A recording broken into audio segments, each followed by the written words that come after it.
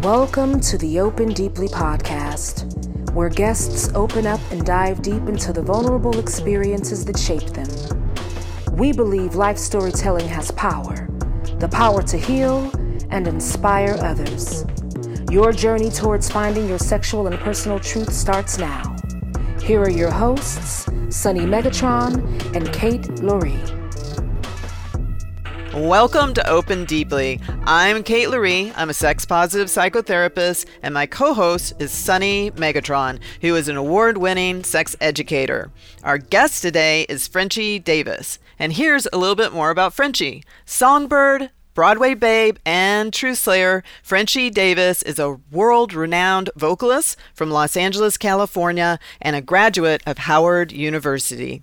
Her theatrical credits include the Broadway cast of Rent, Dreamgirls, Cinderella Enchanted, Jesus Christ Superstar, and the national tour of Ain't Misbehavin', for which she earned a Grammy nomination.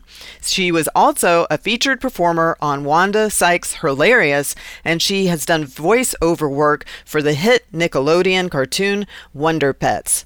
An outspoken advocate for Black, Brown, and LGBTQIA+ communities, Frenchie continues to wow audiences with her unique and versatile talent. And she keeps them in stitches with her unapologetically witty outlook on life. But before we get started, I need to remind you that Open Deeply podcast is not therapy nor a replacement for therapy. And please know this episode has difficult themes around reproductive health. So if you catch yourself becoming emotionally overwhelmed by this episode's content, please get support. Call a friend, a therapist, or an emotional support hotline like 800-273-TALK, which is 8255. For a moment, I'd like to talk about the purpose of Open Deeply. As a psychotherapist, I hear clients' life stories for a living. A million times across my career, I've thought, if only the world could hear what I hear, then the pandemic of shame that disconnects all of us would dissolve. Psychotherapists tend to look through a looking glass at a client's pain and only see the microcosm of how a client's family and immediate community has impacted them, when the macrocosm of systemic bigotry like sexism, racism, ableism, sexual shame, etc., is just as debilitating to varying degrees depending on privilege. We believe that our biggest weapon against how dominator culture negatively impacts all of us, both on the microcosmic and macrocosmic level, is telling our vulnerable life story. Because it's only vulnerability that has the power to reconnect us. Frenchie, we originally wanted you to be our very first guest because you have always told your vulnerable life story, and therefore you embody what this podcast is all about. But the universe had other plans and delayed you from being a guest for a while. And yet, I get the sense that that was for a reason and that now is perfect timing. It is. It definitely is. Where do we even start? Do we start from... I guess that's a perfect segue into why I wasn't able to be your first guest. And what's so interesting is normally my behavior pattern is to push through no matter what I'm personally dealing with. Well, this has just been one of those life moments where I have been learning that it is okay to prioritize myself and prioritize my overall well-being.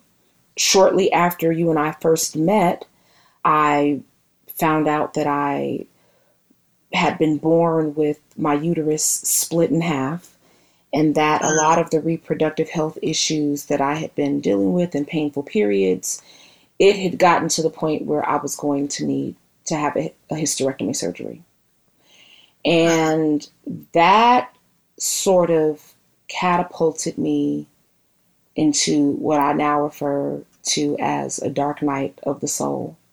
And I guess the moral of the story that I'm getting ready to share with you all is ain't no rewards for being the strong friend all the time. Mm-hmm. Yep.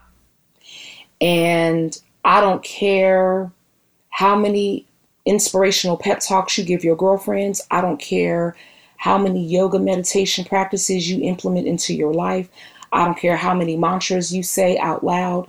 None of that matters if you don't get into the practice of prioritizing yourself and your own healing. And that is what the past, 15 months or so really forced me to learn. You know, I found out that I would have to have this hysterectomy surgery, and, you know, the initial anger and grief that I experienced was, you know, grieving the loss of my ability to have children, because I don't have children, and I always wanted them. Yeah. And it really sent me into a tailspin of anger and resentment about many of the expectations that are societally placed on women.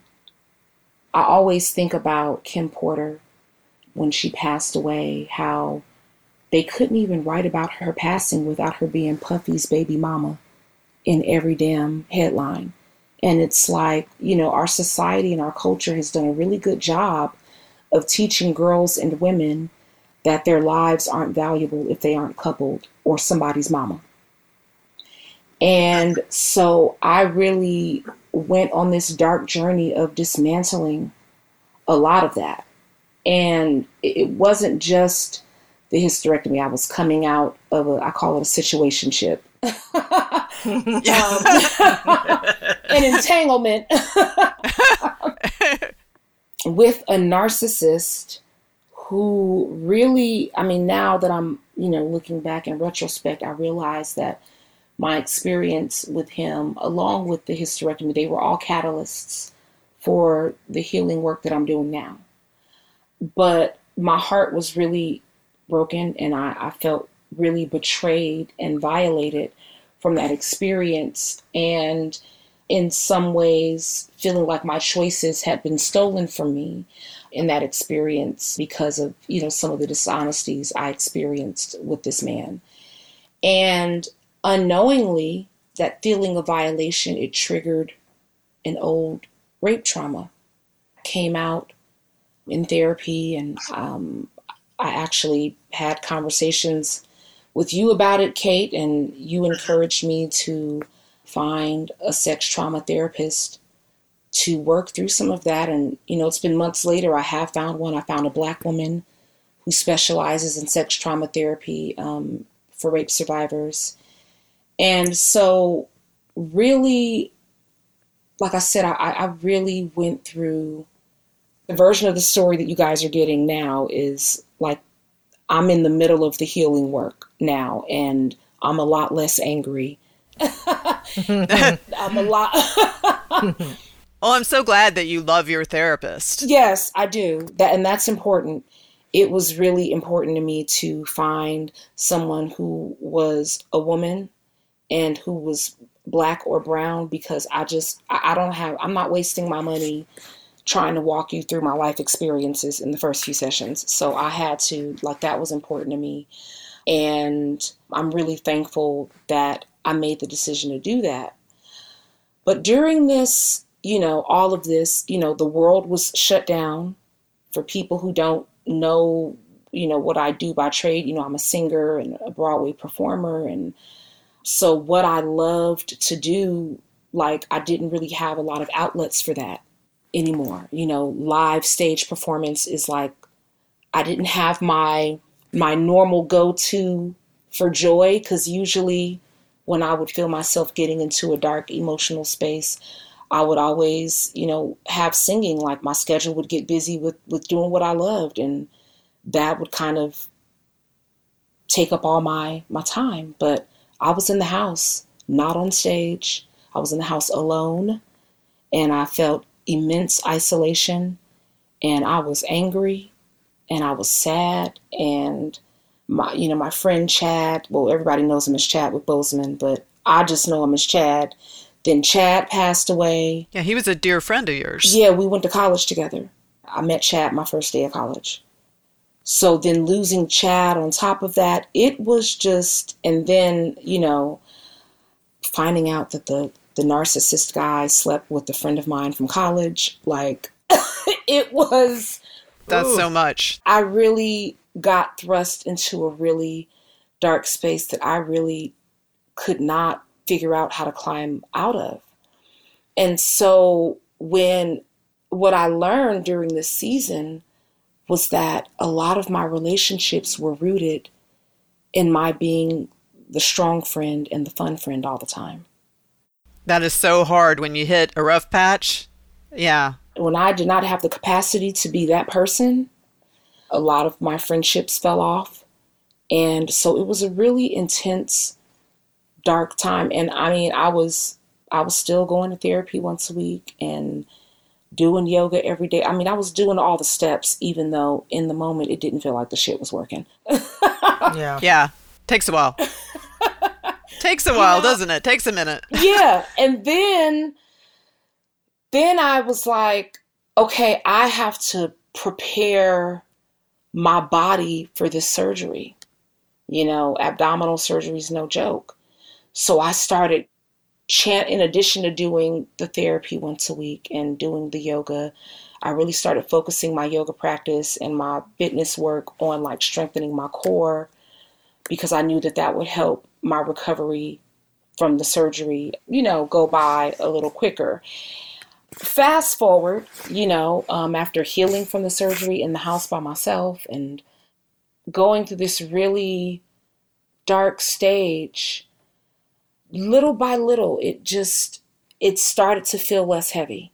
You know, I just kept doing the work, even when it didn't feel like it was working, and going on my nature walks and doing my yoga and meditating twice a day. And meditating twice a day is so freaking powerful.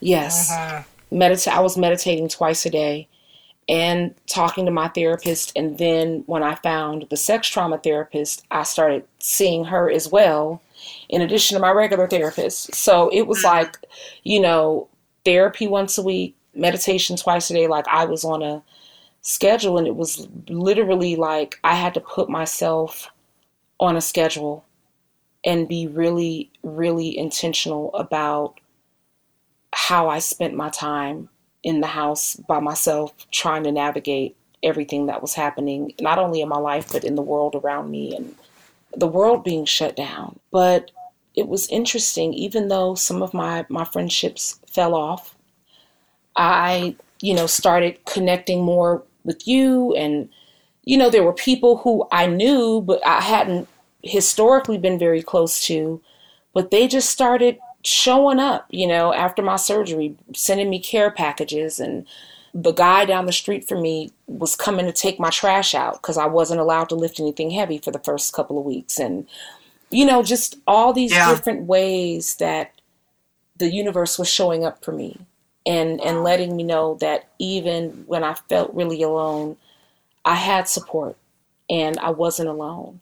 Yeah. What that whole season forced me to deal with is that loneliness and that isolation piece was something that had always been there, I think, if I'm being honest with myself. But it really became magnified by the quarantine and the pandemic and everything else. Processing that, you know, with therapy and all of the other healing work I was doing, I realized I started to see how that fear of loneliness showed up in some of the choices I made in my relationships. And even in trying to hold on to the friendships that were fading, and my initially not wanting to accept that or really let go. And this entire season, I think, has been a huge lesson in letting go. Yeah. And surrender. Also, learning to be okay with the fact that you're not going to be okay all the time. Yeah. And also, even in the darkness, like those little rays of light do peek in if you're paying attention. They do. The people who show up, the support that you don't expect that shows up. I mean, you definitely lose people when you go through a dark night of the soul, but the people who show up in their stead, they feel more in alignment with who you're evolving into. and more in alignment with the wholeness of who you are. Because my favorite t-shirt says emotional labor union strike. I've resigned myself from being the strong friend. And so I can only have friendships and relationships that allow me the space to not be okay sometimes, and to be vulnerable and not have to always be the voice of wisdom and strength. That's a game changer. It is.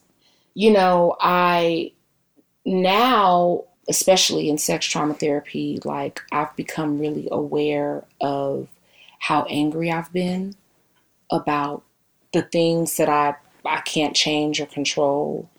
And, really leaning into the power of surrender. Uh-huh. I'm a very spiritual person, so I don't always know how to speak to people who don't believe in nothing. But for me, I believe that, our thoughts have immense power, and you can't open your arms to fully receive what's actually meant for you if you're struggling to hold on to the shit that's just clearly not.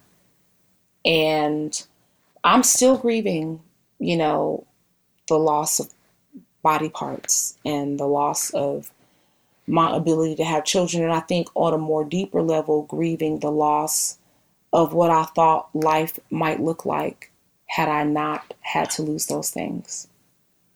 Learning to make my peace with that. I believe that I've lived other lifetimes, and I think I've mothered enough people, and maybe I'm supposed to rest this time. And, so I am just, I'm like I said, I'm still grieving, but now it's like I'm in this middle ground space of leaning into the woman I'm destined to evolve into, and recognizing that all of these heartbreaking experiences were had to be a part of that journey. Can I ask you a question? Yeah. Yeah. So you and I have had conversations. We both have had hysterectomies for different reasons. So I think when you have a hysterectomy, there's a healing process that happens kind of at the macrocosmic level and then the microcosmic level of the people and all that. But even at the super microcosmic level of your own body. Mm-hmm. And so this is where my question lies. So your experience is different than mine, but for me, I've been tracking my body since I was a little girl.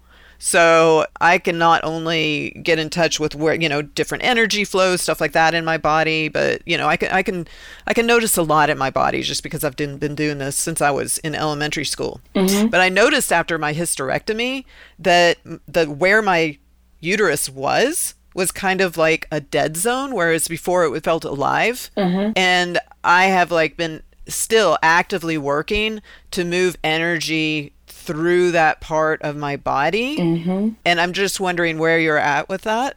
Have you noticed that kind of stuff? Well, I will say this. I've had to be intentional about, because you shared that with me. That was something that I've been intentional about. I try to keep energy flow to that area and do womb healing exercises and a lot of those things, because that's something that you had shared with me. That was one of the things that I knew to be mindful of and to be paying attention to. So I've kind of been intentional about keeping some kind of energy flow in that area and incorporating that in my yoga work and my workouts. That's awesome. I think that's important for people that have had a surgery where they've lost an organ, or I think it's important for people healing from sexual trauma that's impacted their body, any of that. And I mean, just on a side note, for anybody that might profit from what we're talking about, I found that doing acupuncture while tracking my body and trying to focus on energy coming to that part of my body, the combination of those two things helped. Yes. I've been thinking about trying acupuncture because a lot of women who've had hysterectomies have mentioned that as one of the things that helps a lot. Walking is another thing that they say is one of the best things that women who've had hysterectomies can do. So I go on my nature walks and I do core work every day and just try to, get stronger physically. And it's interesting. And it could be the hysterectomy. It could be things that I'm unpacking in sex trauma therapy. And it could be a combination of the two. But I've not had sex yet since, and I'm approaching the 8-month mark of my hysterectomy surgery. I've always been a very sexual person.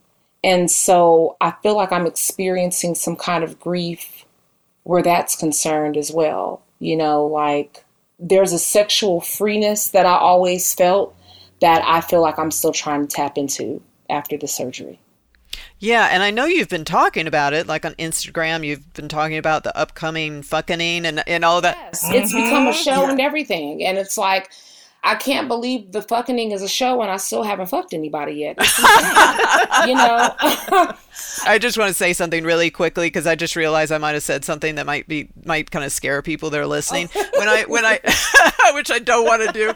When I say that area of my body kind of was dead for a little while, I'm not saying that when I had sex it was dead. It's like when I had sex, it was, when I was ready to have sex, it was epic and wonderful and still is. I'm just saying when I was alone, it took some time to really get that energy flow. So I don't want to scare people, make them think, oh my God, sex is going to be a dead zone. Like that's not what I'm saying. Right. Just wanted to say that caveat.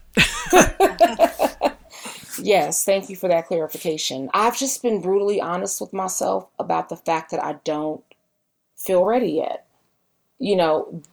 Physically, there are moments when I feel ready, but then I feel like there's like so much other stuff that like I'm working through. I feel like I'm still grieving a little bit from the hysterectomy. I'm still healing from the way some of my old rape trauma got triggered from my last dating experience, and I want to I'm practicing, honoring myself and being honest with myself. So even though physically, like, and definitely the maca root powder in the smoothies is like physically there are moments when I feel ready, but then I'm just like, I feel pickier and I don't want to share my body with emotionally broken people. Right. Don't. I get it. Yeah, I don't want to share my new pussy with emotionally broken people. So I've gotten pickier. And, going back to what I was saying earlier about how if you start leaning into the surrender part, you will begin to notice those rays of light that peek through and the people who show up for you. And my guy friend who lives down the street from me, the one who was taking my trash out for me, he's become like an amazing friend. And I have like this whole tribe of beautiful men around me. And like, I've had a whole ass hot girl summer, even though I haven't had sex yet. I've been on dates every weekend. I've gone outside. I've gone to nudist parties. I went to the naked beach. I've really been living. And, what has been so powerful for me in this particular part of the story is being shown the kind of out loud love and adoration I really deserve and am worthy of. It's so interesting that these relationships with all these beautiful men have blossomed at a time when my sex trauma therapist said to me, spend some time really reflecting on all the ways that love and romance have shown up in your life non-sexually. And I'm like, oh, wow, that's like my whole summer, actually, Right. A lot of this has forced me to see the ways that I have not always clearly seen how valuable and worthy I am. And a lot of, now I know that that's a common thing with survivors, right? We self-blame and we beat ourselves up and we deal with self-worth issues. And So this has really been a journey for me of really seeing my true value and seeing the wholeness of who I am without all of those things that I thought made me who I am. Like, I don't have a uterus no more. I ain't fucking. Right. You know, Yeah. I mean, this is the funnest my dating life has ever been, but I don't have a sex life right now. It's really interesting. So it's like this journey of discovery of like who I really am at the core, absent of all of these things that I thought made me who I was, you know? And so now, like I said, when I say I'm still grieving, I'm even grieving like the woman I used to be and the woman I thought I was. Yeah. Right. I think with a lot of folks, you know, when you go through something that's like so traumatic, and it's so traumatic that many times you're on your bed in the fetal position just sobbing, and you feel so desperately alone. Yep. And so in pain. On the other side of that, when it's that bad, it's just bad and horrible. But then on the other side of that, if you are really doing the self work, like meditating all the time, like you were, and having this huge spiritual journey, usually on the other side of that, there's all these blessings, and like it's almost like a Kundalini awakening of growth that happens. Right.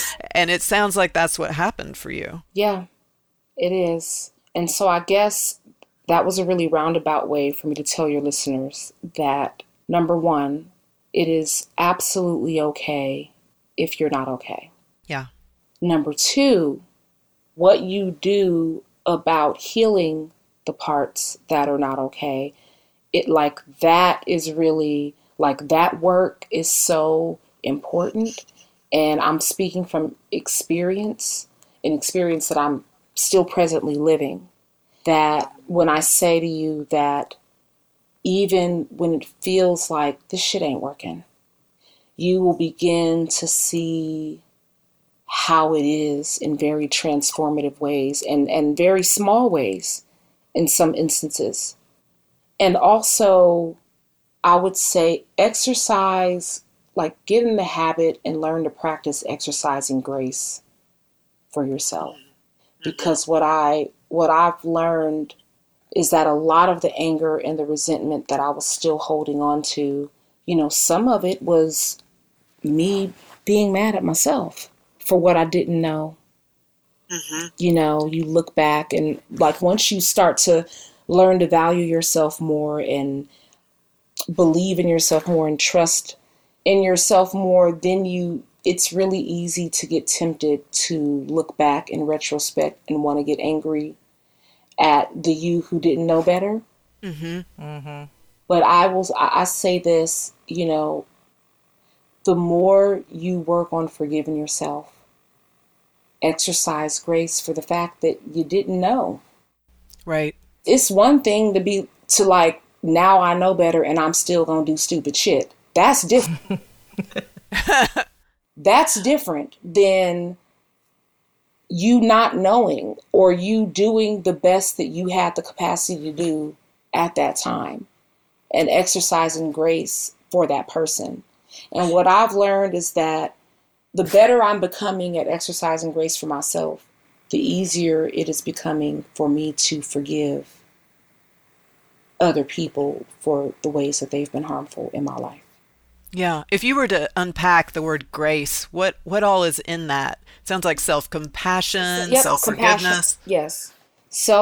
Forgiveness, compassion, lots of compassion, and softness. Like we were saying earlier, you know, sex trauma survivors, we learn how to beat ourselves up and blame ourselves.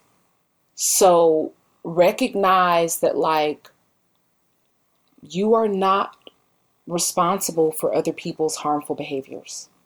It is not your fault. Yes. Right. Yeah. Yeah. It sounds like so many things came together in this process. A lot of things have come together, and listen, they still are. Like, I'm not all the way through it, you know, but I have come a long way. I've come a long way. I'm still getting there wherever there is. But I will say I am experiencing a lot of joy at this part of the journey. Still grief, but I'm still experiencing the joy. And a lot of it, I feel hopeful, and I feel really proud of myself. Yeah, and not trying to push any particular spiritual dogma on anybody, but I'm just wondering if you could speak a little bit more about your brand of spirituality and how it showed up for you. So I feel like I practice a hybrid spirituality. I was raised Christian, but over the years, I have connected with more indigenous spiritual practices. And it's so interesting because once I started doing that, then I found out, oh, that's really what my ancestors practiced. So my ancestors are Yoruba and Hausa. I also know that my family came to America in the 1850s on the Clotilda, which is one of the last known slave ships to come to America. On that voyage to the Americas, they tried to hold on to as much as they could. And I think it shows up in the way we worship God. It shows up in our food. It shows up in so many ways how our ancestors who first, came here really tried to hold on to our indigenous practices from the motherland. So I believe that God may be a woman. I believe she may be a Black woman. Yeah. I believe that all the stories can be true at the same time. I don't think it's a coincidence that the same celestial beings pop up in all the different stories, that like the angel Gabriel told the Quran to Muhammad, but also told Mary she was pregnant with Jesus.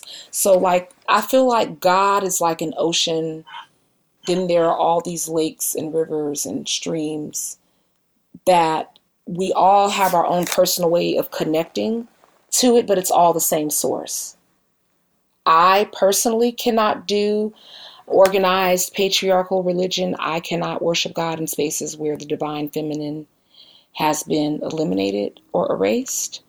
So I do practice like a hybrid of Yoruba tradition with non-patriarchal Christianity.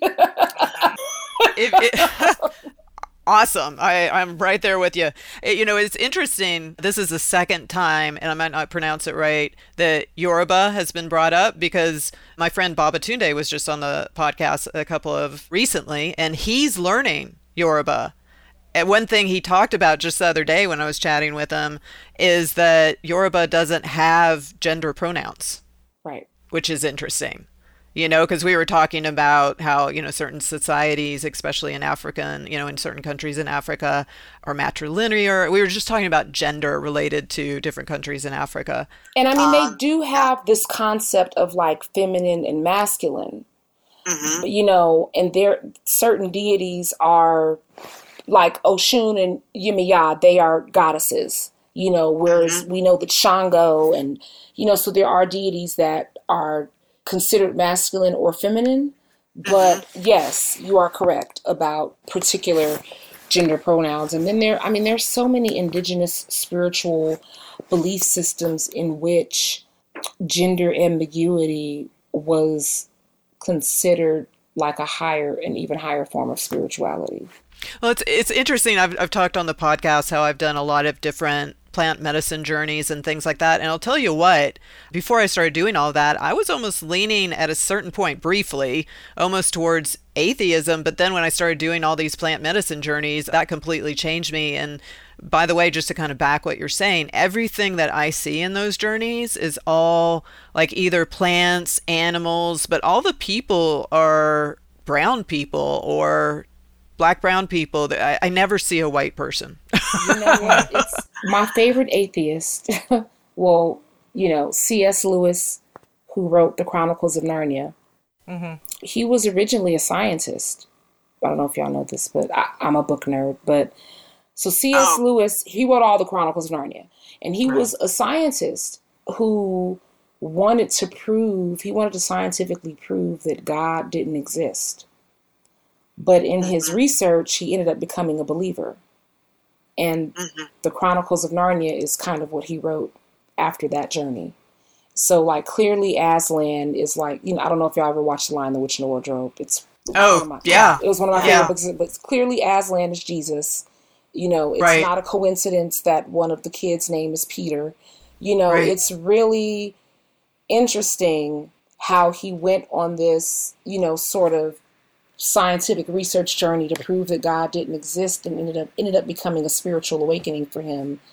And out of that spiritual awakening, he created like this story and magical land that I don't think I know a book nerd who doesn't love those books.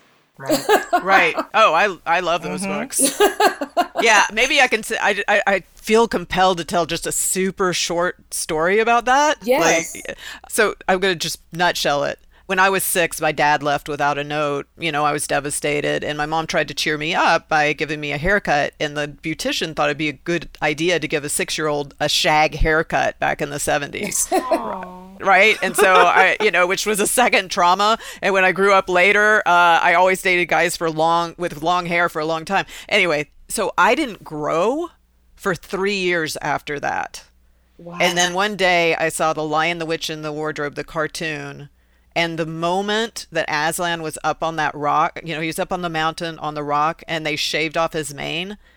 3 years later, I just burst into tears. Wow. And after that, I started growing again. It's almost like that imagery of, the hair link was kind of what I needed to unlock all this pent up stuff inside of me. So yeah, that series is super powerful for me as well. Yeah. Yeah. So, okay. So, you've had this huge spiritual journey and a lot of pain. One thing that you talked about at the very beginning is you talked about, you didn't use this language, but kind of being the tough chick where you're there for everybody else. I'll have to say, I've had my own journey and I've talked to other women about this. It's one of those things where I think the tough chick, the one that's there for everyone else, we usually come from a certain history that shaped us into that, right? Mm-hmm. And we think that this is the way to stay safest. This is the way to make sure we have friends, all of that. But the thing is, we attract a certain type of friend that completely either run away or attack us when we are down. Yes. But then if something turns it around where we realize it's important to have a balance in our friendships, then all of a sudden we start having these rich friendships that are better than anything we've ever experienced before. And conversely, going through that has been a mirror for me and showed me ways that I want to be a better friend and ways that I want to show up better for the people who affirm me and lift me up and who hold space for me even in my darkest hours. So it has been, not just eye-opening for the kind of friends and support that I need, but it's held a mirror up and shown me ways that I can show up better for the people I love. Right. Yeah, for any of us that have gone through this, it's this huge wake-up call that maybe you can relate to this, where you think that it's the perfection that will make sure that we have friends. And then it's like this huge wake-up call to realize, no, it's actually the vulnerability and the imperfection that draws love and rich friendships. Right. Mm-hmm. And it's really when you start dismantling all of the things in the world that teach us to not fully love and value ourselves.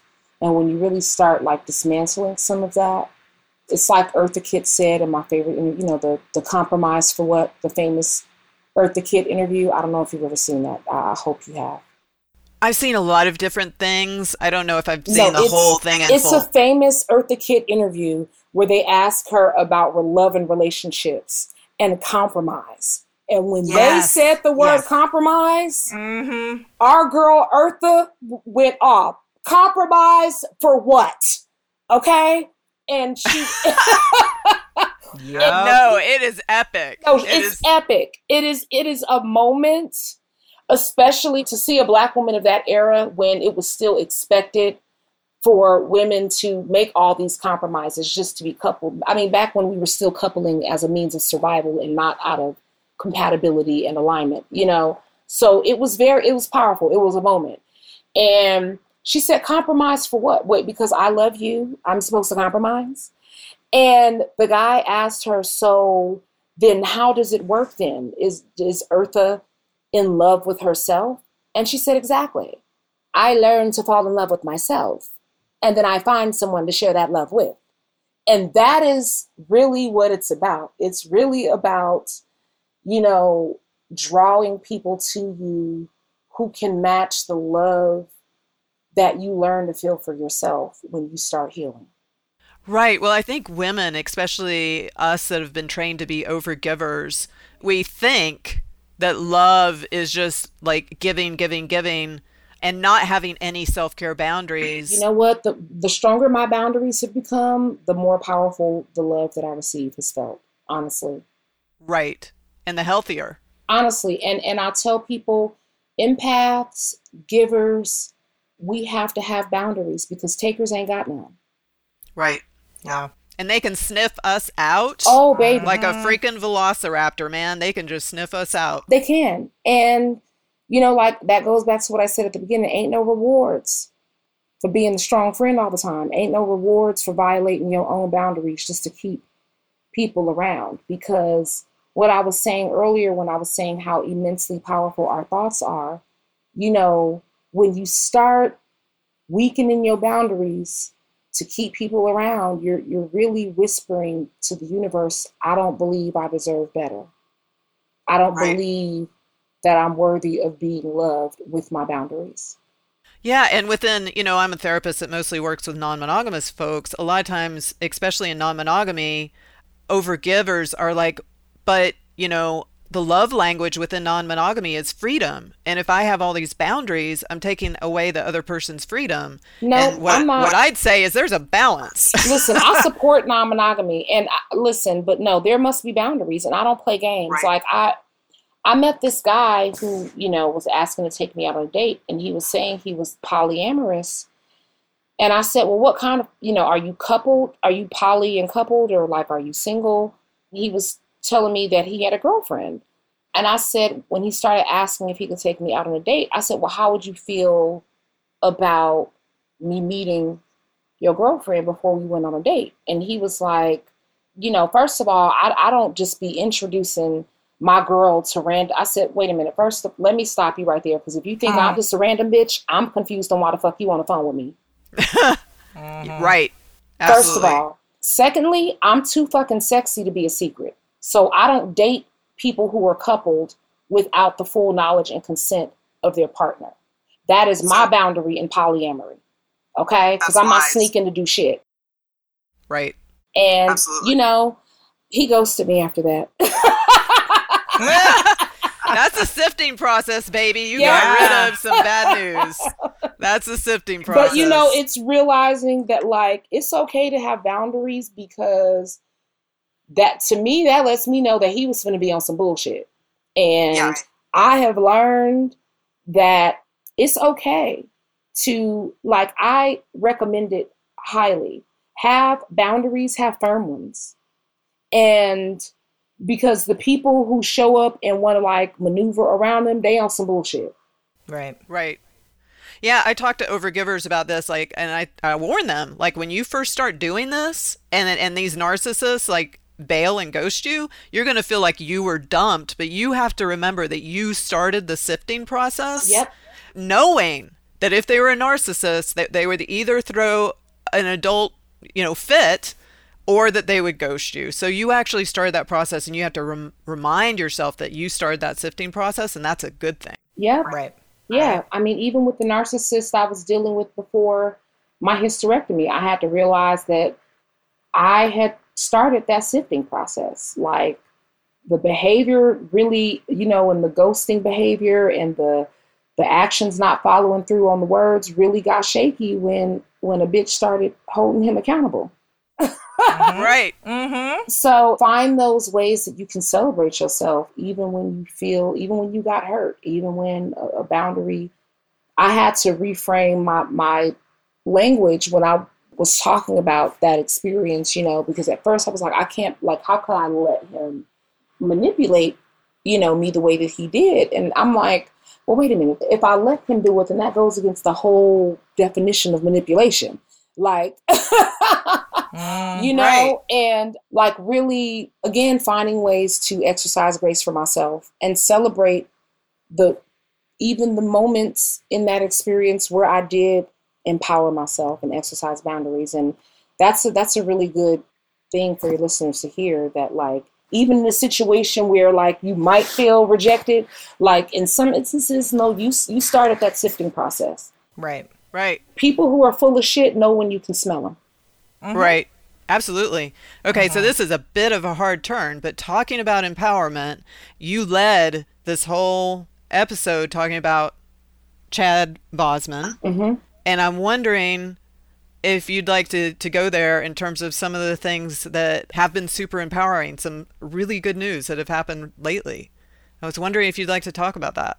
Okay, so there are some things that I don't want to say it until my contract is signed. Okay. But hopefully I'll be able to say it on the next episode.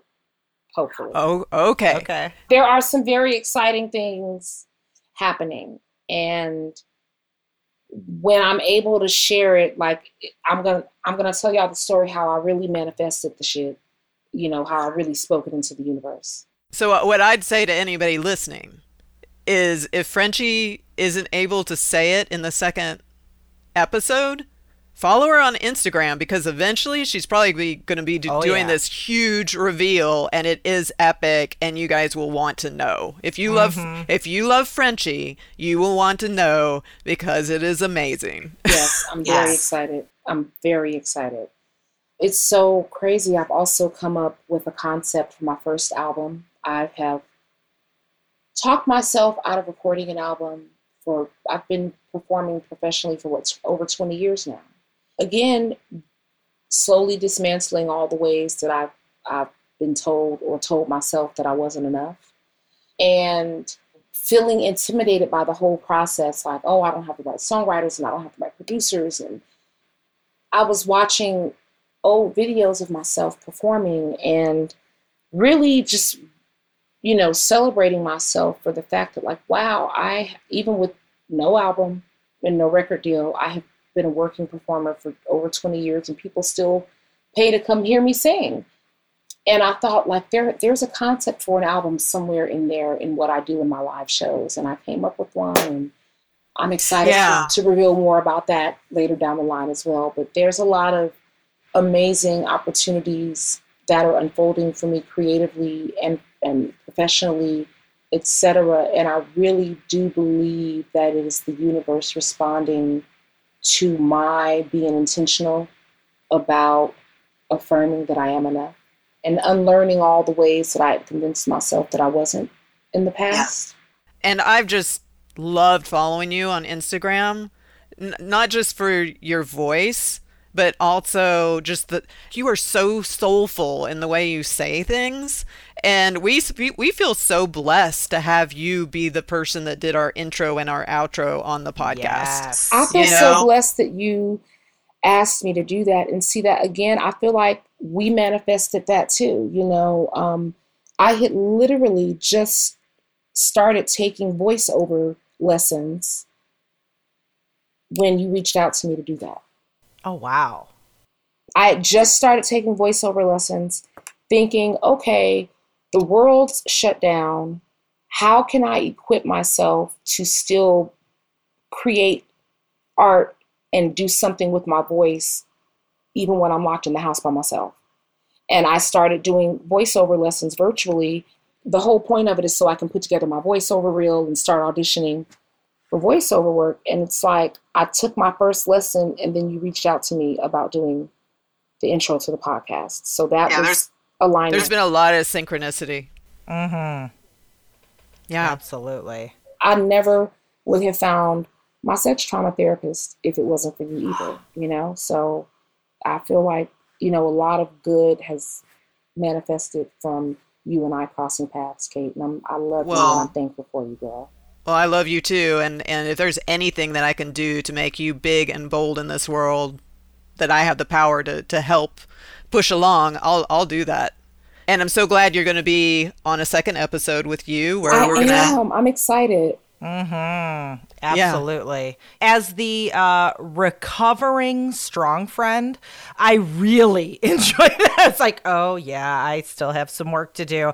And I'm so thankful that you shared your insight and your journey with all of us, and personally for me, because I'm like, oh, okay, little checklist of things I still need to work on. And I know our listeners are making their checklist too. Mm-hmm. So in our next episode, I cannot wait until we talk more, until we explore more. And listeners, of course, we invite you to join us too. Bring your little checklists when we once again dare to open deeply. Yes. Thank you guys so much. And we'll talk again soon.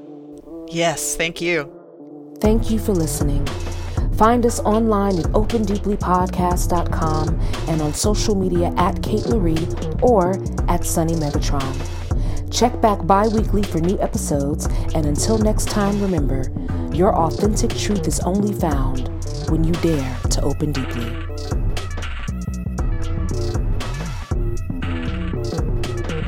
Intro and outro voice by the Queen Goddess, Frenchie Davis.